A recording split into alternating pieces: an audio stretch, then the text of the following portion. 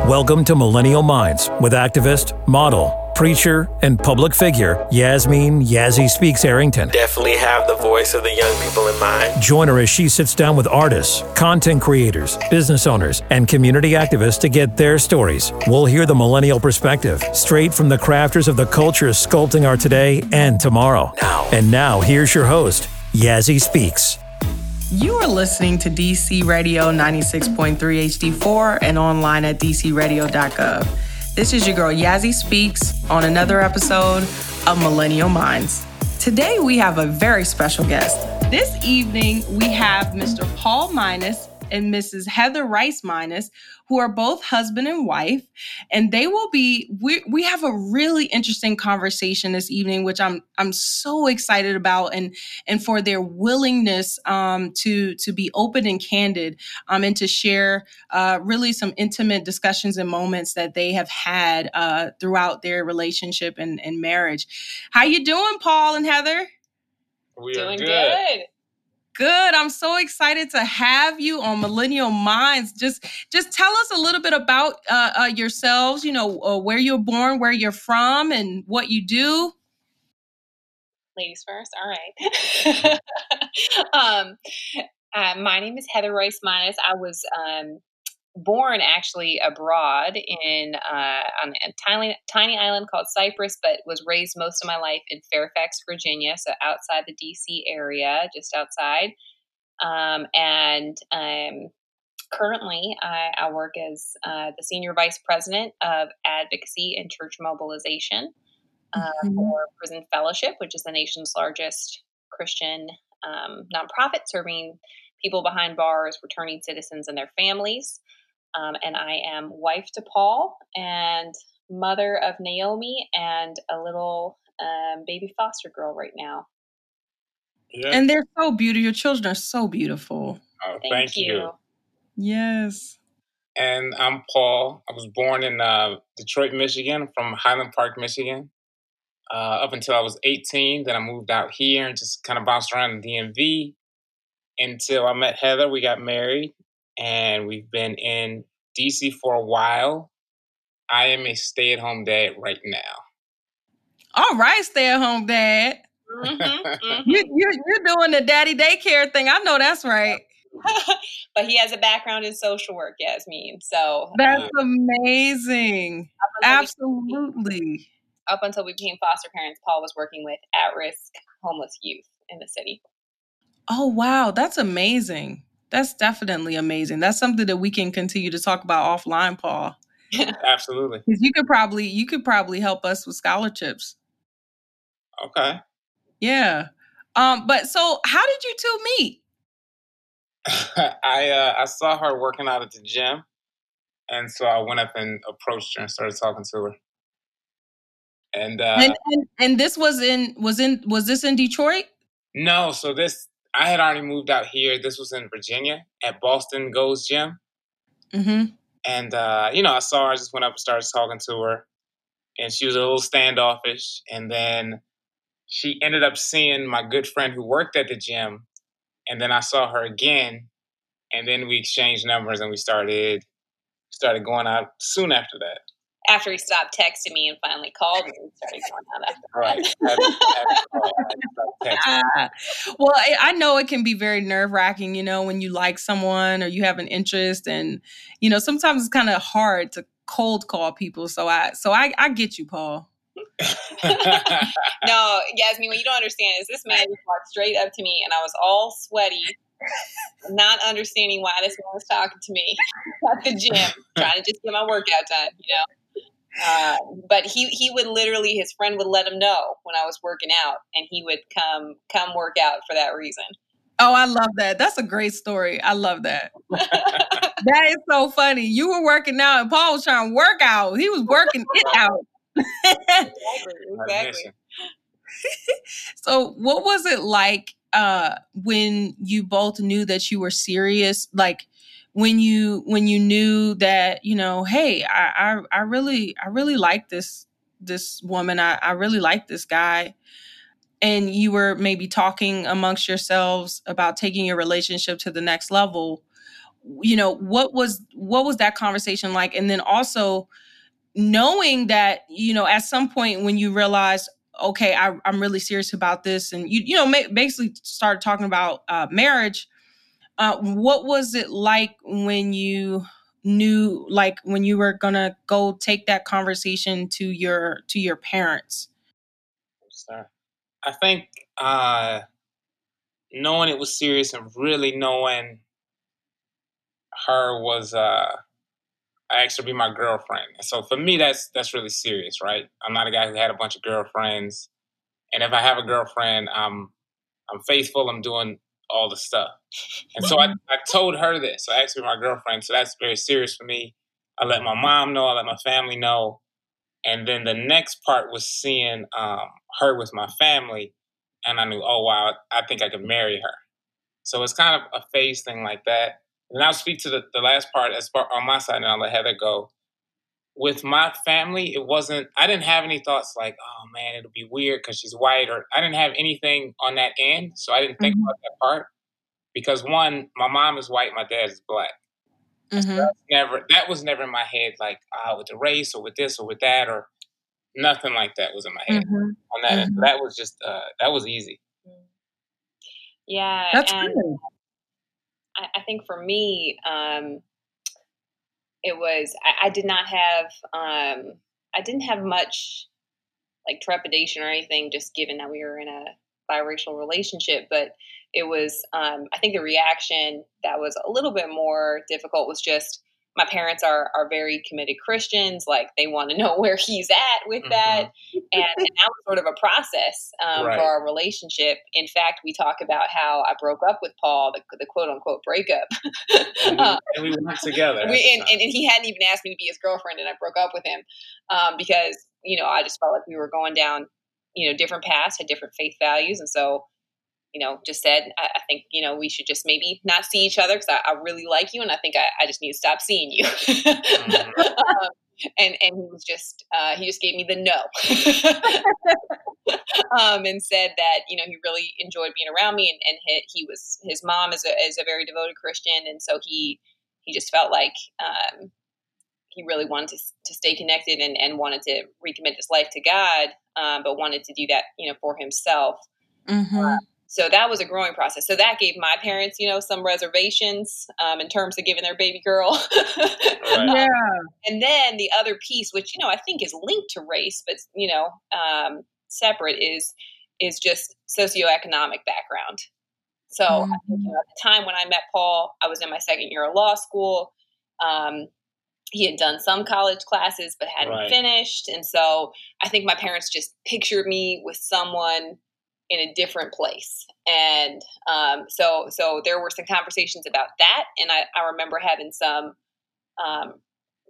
like hurt over that and just and those kinds of conversations. But it was not, directly about race. Okay, so it never, that part never about race never actually came up. I don't think directly, no.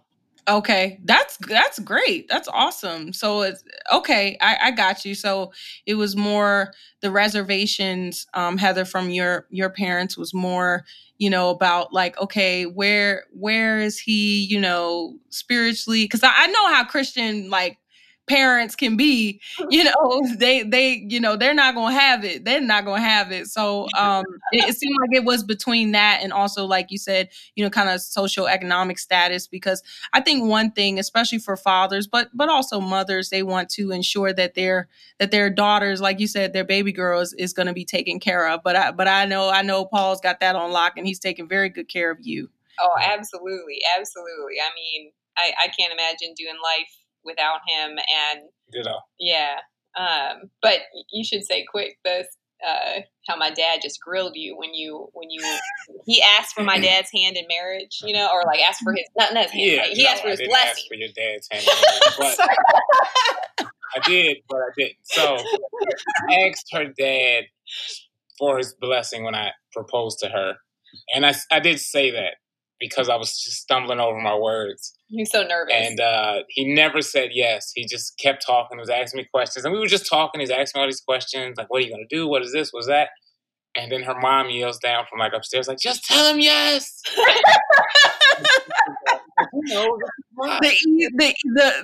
The infamous eavesdropping mom, right? The whole thing, Paul's like super nervous. Right. I'm glad she did because he had not said yes in any fashion. So I was like, yeah, I really do need like a yes or a no. I'm not getting an answer. I'm fine with continuing to talk, but an answer would be awesome. So you eventually got the yes, right? I did. He eventually got the yes. Nice. Did you get it in that conversation or at another time? No, it was then. That's awesome. So were any of your parents surprised or was it just totally like, or were they more just so happy that you were in a serious relationship and about to take it to the next level? I think, back to the point on socioeconomic status, I think my parents were surprised just in terms of like, they're like, oh, I just always thought you'd marry another lawyer or a doctor. And so in reality, I am a crazy person who works way too much. And if I had done that, I think that would have been bad for my soul. And Paul is just, we went through premarital counseling. And I can remember one of our biggest differences is stress level. Paul's at like a 10% line, and I'm at like 90. So we are just a really good balance to each other, I would say. And I think over the years, they've really come to see that and appreciate how God brought us together. But I think they were surprised in that context. I remember once we got serious, or maybe talking a little bit more about marriage, I can remember this one comment from my mom, like, oh, so this is serious. Like, yes, Mom, this is serious. Yeah. This is serious. And my wow. happy. They were more happy because I guess they were kind of in it throughout the whole process. Mm-hmm. I don't want to say more, but I just let my mom know, hey, I got a girlfriend, or I met this girl, and then I got a girlfriend. And so it was like okay, I can't wait to meet her, like that type of thing. That's beautiful. That's really beautiful when your parents are supportive throughout the process. So Paul, do you typically, how do you refer to yourself in terms of your identity when, to yourself, and when you are talking with other people, or you check off a box? So now I just say Black. I used to say I'm mixed because I was, white mom, Black dad. I used to say mixed. Mm-hmm. And it was just accuracy's sake, I said it. And then I don't know when it was, but it was just kind of thinking of, in the world, I'm viewed as Black. So when people see me, they think Black, unless I haven't cut my hair and I got a tan, then maybe they think Latino, but typically it's Black. So I just identify as that because it's easier. And then if it comes up organically, I'll tell people, yeah, my mom's white, my dad's Black. I'm like, oh, really? So I always get those surprise. I see. I do understand. Now, over the years, have you all noticed any like stark cultural differences in the way you do things, or the way you think about traditions, or like, is there anything like that? Oh, yeah. Absolutely not. We're exactly the same. No. Well, give me an example or two of like something you've noticed and you'd be like, why do you do that? Or like, oh my goodness, you do, like, that is so, like, that's so typical. Like, well, so like one thing is just, I'm thinking about holidays, right? Okay. So, my parents is like, they kind of want a small gathering. You invite particular people over to your home. It's all planned, right? At Paul's house, he is one of 9 children. Mm-hmm. Oh, wow. 30 plus grandkids. And it's just like, when you have a get together, it's like whoever rolls through, you bring friends, it's like, it's not friends, family kind of blurs lines, right? And everybody comes. Right. And the food. Oh, the food. Tons and tons of food. Food. And then like Thanksgiving, I had never experienced fried chicken and mac and cheese. Yes. For Thanksgiving. Now I love it. You gotta have mac and cheese as a staple. Right, exactly. Yeah. But it's like all the food my family would make, right? Like turkey, all the all the traditional Thanksgiving stuff, plus like a whole nother Oh, that is so funny. It is wonderful. And I'll speak to one other thing. It's just, and there's more little differences. But one is like holidays and birthdays, specifically birthdays and gift giving. Mm-hmm. Because I'm 1 of 9 and we didn't have a lot of money, and it was like we were giving each other gifts. So my sister, who's not working or whatever, is giving me a gift, and I'm 5, she's 6. I'm getting like socks and deodorant and stuff like that. You're grateful, and there is no return at all. There's no return on your stuff. You get what you get, and so, and you never get asked like, "Here's a list of things I want." You just get whatever you get, and so her family, it's like, here's a list of 15 things, and you can just pick something out and give it to me. And they give them it with the receipt, and I'm like, what? Like, they don't get offended if you take stuff back? Like, really? Right. What? So that was crazy to me. I was like, that's so interesting. Right. We just didn't do that. Wow, those are really great examples. Thanks for that. And like, I imagine that you both kind of you know, in your quiet time or something, or it's just the two of you, you may like bring it up, and maybe you two like end up laughing about it or something. Oh yeah. It's taken away. Exactly. And then like another more substantive one I can think of too just now off the top of my head was adoption. Like I had my mom was an adoption social worker. I have adopted cousins who are Korean. And so when we were talking about getting married, and I had always been passionate about foster care and adoption, like that just hadn't been something his family had experienced in a formal way. But certainly in the Black community, I think kinship care, informal kind of adoption, super common, right? But like the process I was imagining was quite different than from him. So we had a conversation about that, I remember. And I feel like that's one of our differences that came from our upbringings. Yeah. That's great. This is good. Not to dampen the mood, but you all are you both have very great spirits, and so I know that we can, you know, kind of have this conversation. But like when racially driven murders or, you know, tragedies happen in the United States, like that of George Floyd, do you both talk about them? And then if you do or when you do, like, what are those conversations like? We do, not everyone, and that's more me because I know Heather would. So for me, I'm pretty comfortable in almost any setting. Like I'm comfortable. I don't feel I'm not looking and counting the white people in the room or the Black people in the room necessarily. I just won't notice, and I'm glad I don't. So specifically, like after the George Floyd murder, we were in North Carolina, and I was just noticing every white person around me, and it was just really kind of heavy on me. And I'm like, man, I don't normally feel like this, where I'm looking over this corner, and it just made me almost paranoid. And so I think lately it just feels really heavy on me, and I'm like, sheesh, because I know that could easily be me, right? Yeah. And so it's it makes me think about it again, where I was out of my mind, and so it makes me go, that could be me, that could be my brother, that could be tons of people that I know that are so close to me. So it's just heavy. So we will talk about it, so I can kind of vent and get through it and push through it, or we can process it. We'll kind of do that. Mm-hmm. Yeah, and I have to think about these things in the context of my work on criminal justice reform. So I definitely, you know, as Paul said, like I'm always like up for discussion on these kinds of things, but I kind of base it off him because I know it can just get exhausting, and so I don't want to force him to have that conversation or whatnot. So I base it off of if he wants to talk about it. I understand. I got you. And then if you could just, I mean, I know I'm kind of pushing a little bit here, pushing maybe a boundary, but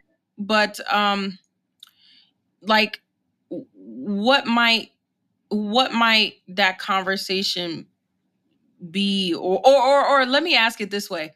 Do you also ever have these types of conversations in your larger context with other family members? Yeah. I mean, my little sister and her husband were just over, and we were talking about this with them. We were talking about just tons of race stuff and how people are viewed. And we just got into a whole lot of stuff because my sister's, she's wrestling with it too, like tons of people are. And she called me tonight and she was just talking to me. We were talking about it again because, again, there's some other case on the news now. And it's like, goodness. Yeah, it can get downright just frustrating and depressing. Right. So how do the conversations come up? Do you bring it up intentionally, or is it just kind of organic? When you're sitting with family and you talk about the news and it just kind of comes up. How does that usually happen? I feel like your family is very intentional about talking about it. Like his sister is actually trying to promote a family series on talking about race with the whole family right now. And asked me the other day, like, "Hey Heather, maybe we could have you as a guest speaker to talk about the prison system." Yeah. So his sisters, especially a couple of them, are really passionate about or really being intentional about talking through it with each other. And everyone processes it differently because I think Paul tends to like internally process more than some of his sisters. Right. I got you. I'm not necessarily bringing it up. It's more coming up in conversation. Now, I'll still speak on it, but I'm not necessarily bringing it up. I understand. And really quickly, I want to get so much deeper into this conversation. So we'll have to have a part 2 perhaps. But I do have 2 more questions. So, what piece of wisdom would you offer the world in terms of how to accept and love people who are from different cultural backgrounds? My biggest advice is start having conversations, start talking to people, start not asking questions in a sense of racial or that off the bat, but just talk to people, get to know people, because you'll realize so many people have so many things in common with you. And we have so many similarities in how we were raised, things our moms did, our dads did, or not having a mom, we have so many similarities. Mm-hmm. And that is, I think, the first thing we go, oh, wow, this guy's just like me. This lady's just like me in these ways. And that'll start the thing where you go, oh, well, maybe if we're so similar, and then you can get deeper and you can get deeper. And you can actually love the person when you get to understand we're so similar. We have so much of the same things going on. Yeah. And I second that. I think, getting in proximity with people who are different than you is so important. For us, that's probably easier than said than done it's easier for us because we live in a city and have circles where that's naturally going to happen. I know for other people, it's harder. And so I think another piece of that is just appreciating different cultures. I know with all that's happening in our country, it actually kind of convicted me of just, what am I reading? What spiritual leaders am I looking to? I started, in my daily prayers, looking to, historically Black Christian leaders for prayers that I do. And so that's something that hadn't occurred to me before all that's been happening in our country, but till now. And so I think there are other ways we can take in information and appreciate different perspectives. But of course, ideally, you're in a relationship with people that are different than you, an authentic relationship. Because I think right now there's a lot of pressure to kind of force it and try too hard. So I think that starting point of just diversifying what you're listening to and what you're appreciating, especially, for those who are Christians, like what you're processing in terms of your devotions and prayer life and all of that. That's beautiful. That's deep. Thank you both. This is really good. And then finally, what are your thoughts on how we can progress as a country and eradicate racism? Man, I don't know. Other than God, I don't know how we really eradicate it, right? Like, how do you really have genuine love other than God? So I think that's the foundation of it. And then, again, I think it's relationship. And I think that's an easy thing if you're loving people, is building a relationship and really building that. Because it's not just going to be laws. It's not just going to be who's elected. It's not just those things in isolation isn't really going to change anything. It can change a little bit. It can help. But I think it's really, I love that, Paul, because I think I do believe, as a Christian, that the church has a unique ability and capacity to speak to this if they step up to the plate. But I also agree with its relationship. I probably feel more strongly and passionately about the laws as someone who works in advocacy and criminal justice reform, because I do think there's a tendency of a lot of people, particularly the white community and in the Christian community, the evangelical community, to look at relationship and just kind of personal one-on-one is what needs to be solved, and saying, well, we don't really have, a race problem. And I think, with systemic racism, that's really solved through policy and changes in law. And so I think we've also got to address things like the wealth gap that still exists, very disproportionate criminal justice, disparate impact. All of these things are also important to address. So, I think it's really twofold in terms of personal and systemic. But for us, and for our family, it is, looking to that Christian foundation for guidance. I think that was the benediction right there, Heather. Is there anything else? Is there any other final, no pressure, but are there any other final thoughts or anything on your heart before we cue out? I will just say, just because it didn't really come up in conversation organically, that, just having started the foster care process here in Washington, D.C. In March, right as COVID-19 hit, I think that is just another layer of disproportionate impact of communities of color that I hadn't been as keenly aware of. And just, the vast majority of children in the system being from Black families, just kind of seeing the connections to all sorts of issues where it's really a matter of resources and poverty playing a role, and these intersections has been eye-opening, I think, and has given me a new appreciation for as many children come into our care as foster parents, having to navigate new conversations with me being a white foster parent, and having, I expect to have predominantly Black children in our home as we have placements. And so anyway, that's just another layer of it. And so it's been eye-opening to me in this season, because I've been so focused on criminal justice reform, but just to see all the different systems when you think of systemic racism, that all need reform. Yeah. Wow. Paul, do you have any other final thoughts? No, this was good. This was good. It was a lot of fun. Thank you. Thank you both so much for this open and candid conversation. There's such richness and such meat in this conversation. So thank you. Thank you for having us. Right. Thank you. Most definitely. You have been listening to Millennial Minds with Yazzie Speaks on DC Radio 96.3 HD4 and online at dcradio.gov. Thank you so much for listening. Until next time, peace. You've been listening to Millennial Minds with activist, model, preacher, and public figure, Yasmeen Yazzie Speaks Arrington. For more information, visit YazzieArrington.com or dcradio.gov.